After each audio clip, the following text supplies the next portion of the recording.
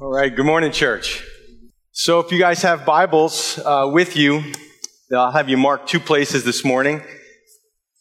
First place is 1 Corinthians chapter 9, and the second place is Matthew chapter 5. So again, if you'd like to follow along, I'll be reading those passages only in English as well. But if you like to mark and you have a language that you're more comfortable with, you might want to mark those in your Bible.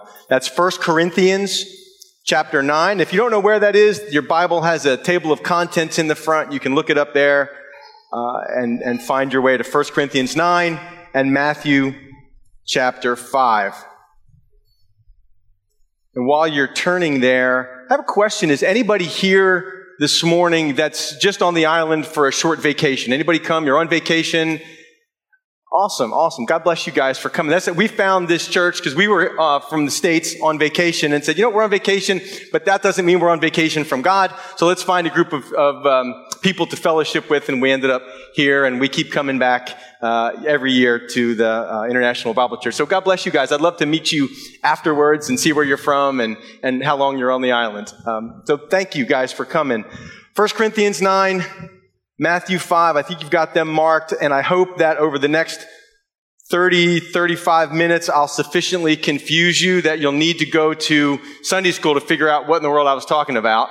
I had a young guy from our church that said, "Pastor, we believe you are smarter than Albert Einstein." You know Albert Einstein? See, he's so smart that when he talks, only a few people can understand him. But when you talk, nobody understands you. So I don't know if he's right or not. Let me read to you and with you 1 Corinthians 9, not the whole chapter. We're going to start in verse 19 and read down to verse 23. You'll get a sense of what we're going to talk about. And the title for the message will be Servant Evangelism. Servant Evangelism. 1 Corinthians 9:19 says, "For though I am free from all men, I have made myself a servant to all, that I might win the more. And to the Jews I became as a Jew, that I might win Jews. To those who are under the law, as under the law, that I might win those who are under the law. To those who are without law, as without law, not being without law toward God, but under law toward Christ, that I might win those who are without law. To the weak I became as weak, that I might win the weak. I have become all things to all men, that I might by all means save some. Now this I do for the gospel's sake, that I may be partaker of it with you." Let's pray. Well, Heavenly Father, I pray that you would, if you haven't already, kindle in this church, kindle in our lives, in my life, a heart, a desire, a passion for people who don't know you. That we would be willing to hear what you're saying, what Paul is saying, and apply it to our own lives, how we can live that way as servant evangelists. Lord, we pray that this church would continue to be a lighthouse and a beacon on this island for people that are passing through and for the people that live here and stay. It's in Jesus' name I pray. All God's people said, amen, amen. So my question as we start is, how does the word evangelism make you feel? What is your experience with evangelism? Now, maybe you don't know. I'll let you know. The word evangelism is the English, obviously, combined from two Greek words. One word means good, and the other word means message. It's the word angel. The word angel is in there. An angel is a messenger by definition. So evangelism is the idea of sharing a good message. There's a good message, and don't we live in a world where we need some good messages? And things are seeming to come unglued all over the globe, but in the Bible, there is good news. There's a good message. So again, I'll ask you, what's your experience with evangelism? Does it make you afraid? Is it intimidating to you? Are you uncertain about how I share my relationship with God with other people? Maybe I don't know what to say. Maybe I don't know how to do it. Maybe I don't feel it's my job. Maybe that's what the pastor does or the ministry team does. So again, I ask, what's your experience with evangelism? How does that make you feel? Now, let me commend those that are part of the International Bible Church. In my experience, you guys have seemed to do very well at caring for one another. There's a closeness here. There's relationships here. There seems to be a love of one another and a care for one another. That's the commendation. Much like the letters in the book of Revelation, the commendation is also followed by a challenge. And I don't know the answer to these questions, so you'll have to tell me, how is International Bible Church and how are you individually doing with sharing your faith with other people, leading other people to Christ? When's the last time you had a chance to build a relationship with a person who had no idea who God was, or maybe a wrong impression of God? And through a friendship with them, through sharing a common interest, you were able to talk to them about the truth of the God that you love and who loves you. And through that, they got saved. And they got baptized. And now they're walking with the Lord. Their whole life has been transformed. Have you had that experience?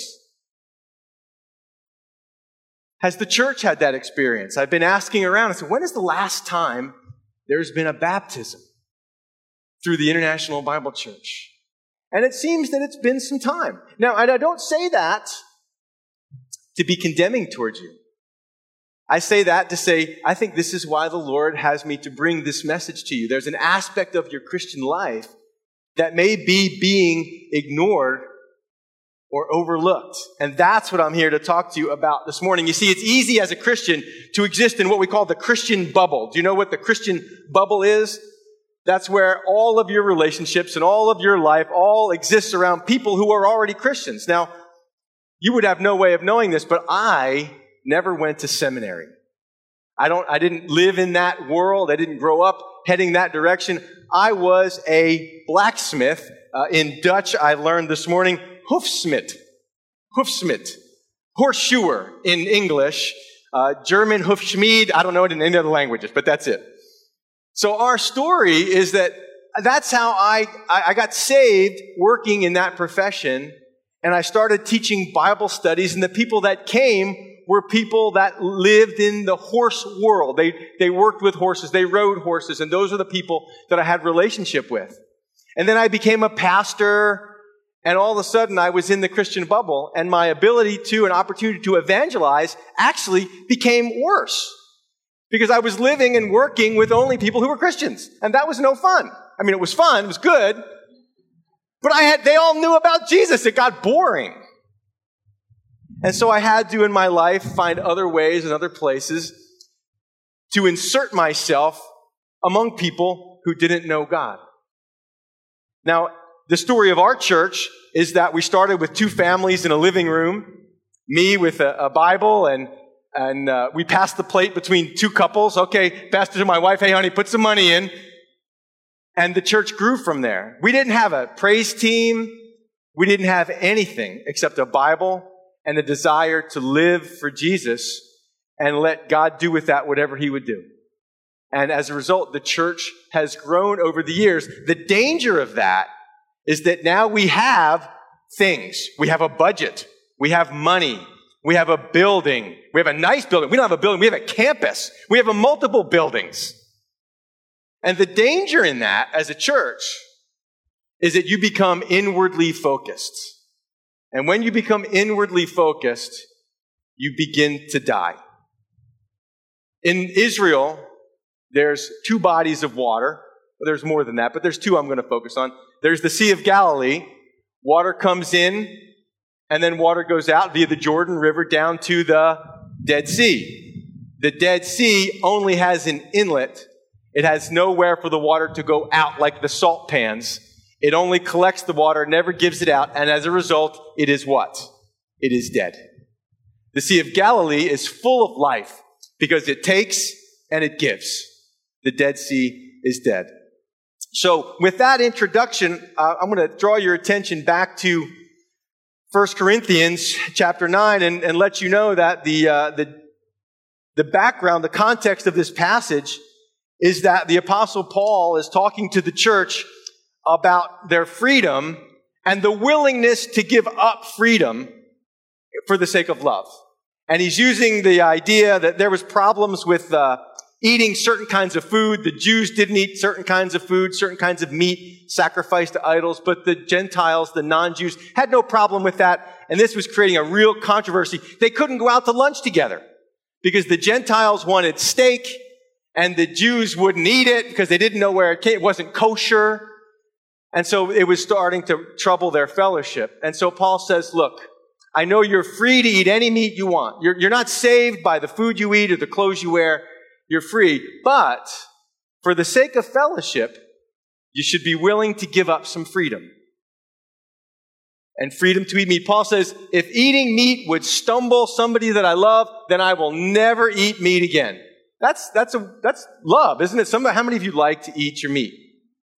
I need my, right? So he says, I'm willing to give that up. And so in that context, he's saying, look at all the ways that as a believer, as a pastor, as an evangelist, I've given up my freedoms in my life for the sake of the gospel, for the sake of people being able to hear God's word and receive it. One of the things he gave up is every time he traveled, he never collected money from the people in the church where he was preaching because he didn't want people to misunderstand why he was there. So the other churches would support him. Like, I'm here supported by our church in America, so I can come here and preach the gospel to you, not at any charge to you. Otherwise, you'd say, well, I don't know if we can trust that guy. Maybe he's just about the money. So, there's a time and a place in our life to give up freedom for the sake of the gospel. And that's where Paul is. Now he's applying that to evangelism. He says in verse 19, for though I am free from all men, I have made myself a servant to all, that I might win the more. I'm going to give you 7 rapid fire, quick things that might help you to enhance or to have a more vibrant evangelistic life, to be more successful at sharing your faith with others. 7 things. If you want to take notes, you can count them. The first thing is that Paul had freedom. Did you see that? He says, though I am free from all. Presently, under no obligation to any group, to any ethnicity, to any nation, to any denomination. He was free. He's not saved by sharing the gospel. He's not doing it under pressure or out of guilt or obligation. Do you know free people just do a lot more for the Lord when they sense that they're free? You ever feel constricted? You ever feel constrained? I hate that feeling. And I just want to fight against whatever is constraining me. When people are set free, all of a sudden, they begin to do more. So at our church in the States, and I hope here, I hope you feel free. Paul says, I'm under no obligation. Matter of fact, I'm not a slave. I am a mature son or daughter of God. I take responsibility, but I'm not treated like a slave. Did you know God doesn't treat you like a slave? You feel that way? God doesn't treat you like a slave. He treats you like a mature son or a mature daughter. He shares with you his heart and gives you the chance to take responsibility in his family. So the first thing he had freedom. The second thing he had is he had a plan. Do you see what his plan is? He says, my plan is, although I'm free, I'm going to be a servant to everybody. You know where he got his plan? Can you take a guess? Does that plan sound familiar? Jesus came not to be served, but to do what, church? To serve. Well, there's a good plan. How about I just serve people? That's a plan that all of us can do. You might say, Pastor, look, there's people in the church that are just gifted evangelists, and we should just let them evangelize. But Paul would say, you might not be an evangelist, but you can be a servant. And if you can be a servant, guess what else you can be? An evangelist. And he says, I have made this decision from my freedom. I'm going to make my decision to be a servant to all. Literally the word slave. I'm going to meet people where they are, and I am going to get involved with their life in what they're doing for their benefit. That takes sacrifice. I mean, I've only got a certain amount of time, a certain amount of relational capacity, and Paul says at least some of that I'm going to spend with all different kinds of people that I meet, people that are part of my community, and I'm going to meet them where I'm not going to expect them to come to me. I'm going to go to them. I had a friend back in the States that said their church's evangelistic plan is we unlock the door on Sunday morning and we answer the phone if it rings. That's their plan for evangelism. Paul had a radically different and a quite successful plan. He said, I'm going to meet people where they are, and I'm going to serve them. Because he knew something else. He had a goal. Did you see his goal? He says, that I might win the more. That I might. Notice the word might. That I might. In his goal, with his goal, he was realistic. Let's be realistic. You're going to talk to people. You're going to serve people. And they're not going to get saved. And you can't walk around with resentment. Well, I did what I was supposed to do and God didn't do his part. There's no promise that people are going to get saved, but there's potential. This passage is full of potential. And he says that I might win some, or actually he says that I might win the more, the most. So he was realistic with his goal and he was ambitious. He wasn't satisfied with 1 or 2 a year. And I hope you're not either. He was very ambitious.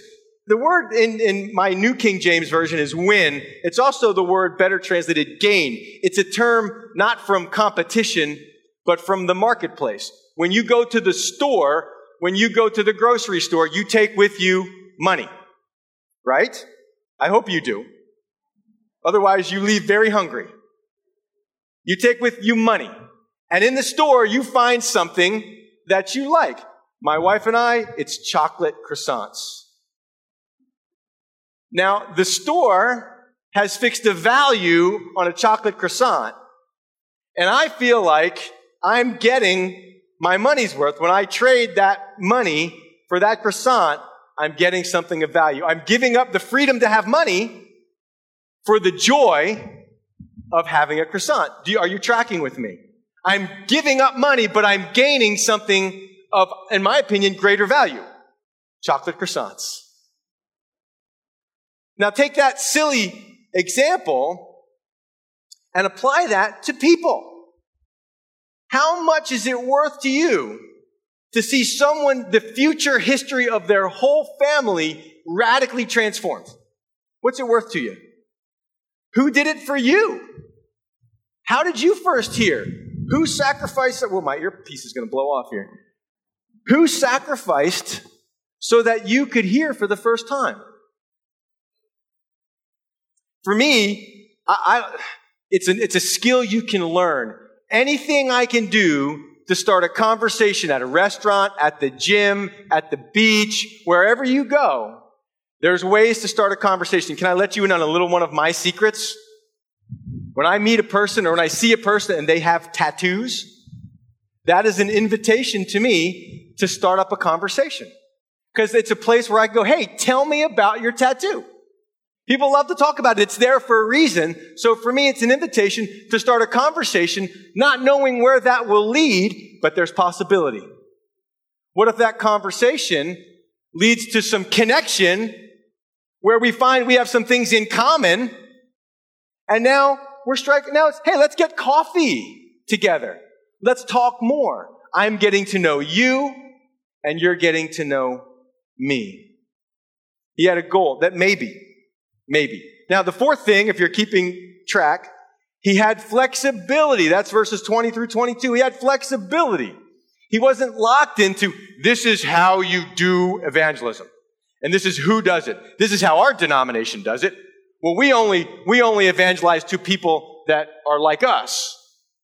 None of that for Paul. He wasn't locked into a system. He wasn't locked into one right way. And he gives us some examples to illustrate how he's made himself a servant to all. Look at verse 20. He says, and to the Jews, I became as a Jew that I might win Jews.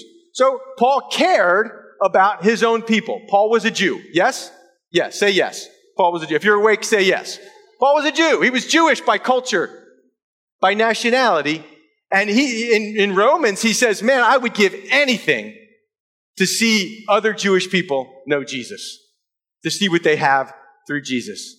So how's Paul going to reach cultural Jews? He's going to embrace, when he's with them, he's going to use the fact that he's Jewish, and he's going to connect with them in their Judaism. He speaks their language. He speaks Hebrew. He can converse with them. He can make a connection as a Jew, and he's going to engage in their traditions. Why? To be together with them, so that they can see what his life in Christ is like, and he hopefully wants to make them jealous of what he has in Christ. He's forming a connection. By the way, we just said goodbye in our church to a young couple from our area heading to Romania. We sent them off to Romania. Do you know where they're going to minister in Romania? They're going to minister in a deaf church in Romania. They only use sign language. And they had to learn Romanian Sign Language, because there's different sign languages all over the world. They had to learn Romanian Sign Language so that they could go to Romania and reach people who don't use a spoken language. And I just thought that was amazing. I thought that was incredible. So how's Paul going to reach cultural Jews? He's going to be culturally Jewish. He's going to use that to his advantage. And to those who are under the law, as under the law, that I might win those who are under the law. Well, how will Paul reach strictly religious Jews? Jews that held to the letter of the law, who had strict religious culture, strict religious practices. Well, he's going to use that aspect of his life. I get invited to places where, I love coming here because I can wear flip-flops. It's okay that I wear flip-flops, right? And a light shirt. I can dress casual. At home, I dress casual. But there's some churches I've been invited to preach where if I didn't wear a suit, they wouldn't even listen to anything I had to say, because to them, wearing a suit is a sign of respect for God. So if I want them to hear me, I have to wear a suit. And I'm willing to give up my right to be comfortable. I think suits were designed by people that had never worn one. And I know this. Do you know why women live longer than men? Because they don't ever have to wear a tie. That's why.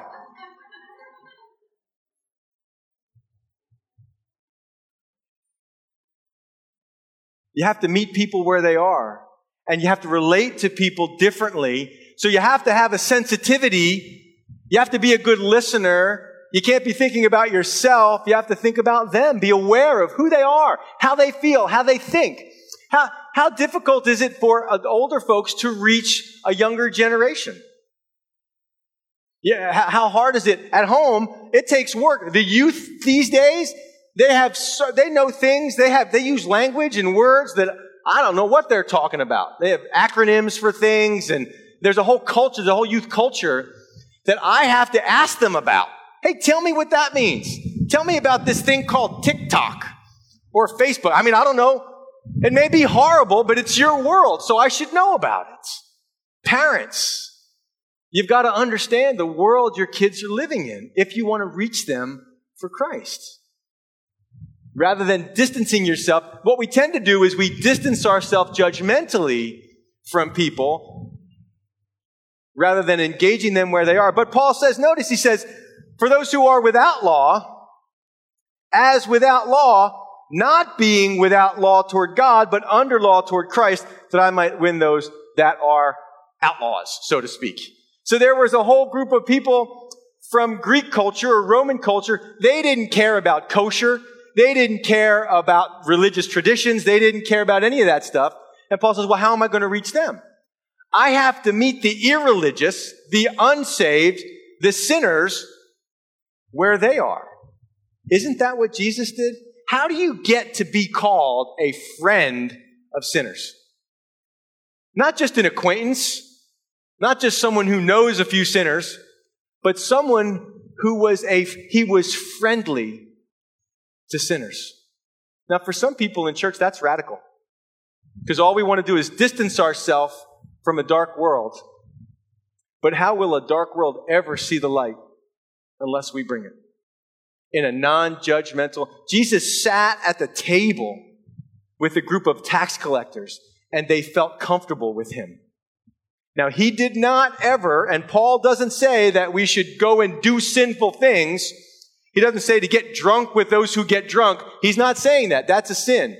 He says, I'm never so free that I don't still operate by the law of love and by the impulses of the Spirit of God in my life. I'm not free from that. But relative to the things that I can compromise on, I'm going to make a connection. One of my favorite ministries that our church has done in the past, which COVID interrupted, is related to verse 22. To the weak, I became as weak that I might win the weak. Some people are so afraid to share their weaknesses. We spend our life proving how strong we are. I started attending and going to what we call the soup kitchen. It was a place for homeless people that didn't have any food, didn't have a place to live. And we would go there. The church that it took place in would feed them, but we would go, folks from our church would go to build relationship with people that were homeless. And we would share in their weakness by meeting them where they are. And you know what? We saw tremendous fruit from that. And then we'd be week after week after week. We're sharing lunch together, eating the same food, talking about their lives and what they've been through, sharing our own weaknesses. And then when something bad happens, when something really goes wrong, they ask, can you pray with me? Absolutely. And then they say, we want to come to church. And I say, well, there's the church where this was happening is about 30-minute drive from where our church is. And they would say, we want to come to church. And I would say, well, this is a church right here. You can go to this church. And they say, no. We want to come to your church. And we would pick them up in a van, drive them 30 minutes to our church, and drive them back. How does that happen? Relationship. To the weak, I became as weak that I might win the weak. So he gives a summary statement, and he says, I have become all things to all men, that I might by all means save some. In any way, in every way possible. I like this in the New Living Translation. It says, yes, I try to find common ground with everyone, doing everything I can to save some. When our church was small, we didn't have a church building. We met in schools. We set up the chairs and then we take them down. We were a portable church, but we had an office in the middle of our little town and we called it Common Ground. And it was sort of like a coffee shop. And it was based on the New Living Translation of this verse. I try to find common ground with everyone. If I have any experience in my life, if I have a hobby, a pastime, a language, anything I can find, then I'll use that to insert myself in a community or I can get to know people. And Paul, so the fifth thing he had is he had time. Now this is interesting. Paul had time. It says, I have become, and the Greek tense for that speaks of permanence. I have permanently become all things to all men. This wasn't something he was going to try for a weekend motivated by a sermon or a seminar. This was the way he lived. And don't you know, the more people you share the gospel with, the more people get saved. It's a matter of time. You just have to do it over and over. It has to be your permanent way of thinking about yourself. So he had time. And the sixth thing is he had determination. He was determined. Can I ask you another question? I know I ask a lot of questions. Is your faith valuable enough to you to share? If you don't value your faith, if you don't value your relationship with God, you're probably not going to share it. I mean, have you noticed that have you ever recommended a restaurant to somebody? You said, man, you have got to try. We show up on the island. Hey, you've got to try this restaurant. I mean, the food here is life-changing. It's so good. You got to go. Or there's this snorkeling spot, and you've got to go there. I mean, it's just amazing snorkeling spot. You see, when something has touched your life, you naturally share it. Not like a salesperson, but like a satisfied customer. And if it's not valuable to you, then you have some other questions to ask yourself. Why is my faith not worth sharing? Why is it not worth exchanging some time so that others can know what I know. I don't know where I'd be. Without Jesus Christ, I don't know where I'd be. He has changed my whole family, changed my marriage. I wouldn't be the father, the husband I am today if it wasn't for Jesus.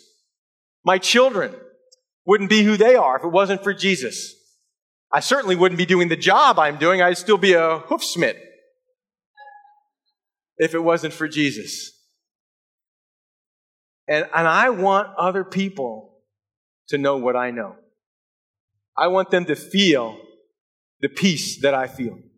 I want them to know the love that I know. And I am determined, and Paul is determined, if only I can get with people and maybe they can see God through me, then maybe they will love Him. And maybe they will find their lives transformed. You have to be like a mosquito. You know mosquitoes? Mosquitoes don't wait for a hole. They make their own. So you have to be a mosquito evangelist. Don't wait for an opportunity. Make one. Do you know someone else who had this kind of determination? You know, it's a trick question in church. The answer is always Jesus, right? What did Jesus do so that you could have a relationship with the Father? He went from heaven, the comfort, the presence of the love of God in heaven. He humbled himself. He took on the likeness of human men. He entered into our world and he suffered in our world in the likeness of flesh so that we might see God. And so this is nothing new. Paul is just following the Jesus style of servant evangelism. That's all he's doing. Jesus came to serve, and that's all Paul is doing. I asked you to mark Matthew 5, and I'll make this brief and we'll come to a conclusion here. Matthew 5:13 is a super appropriate verse for you. You know it already.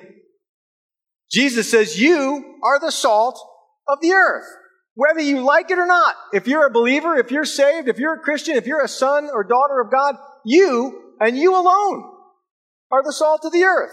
That's your identity. You might go, I don't really feel like being salt. Tough. You are.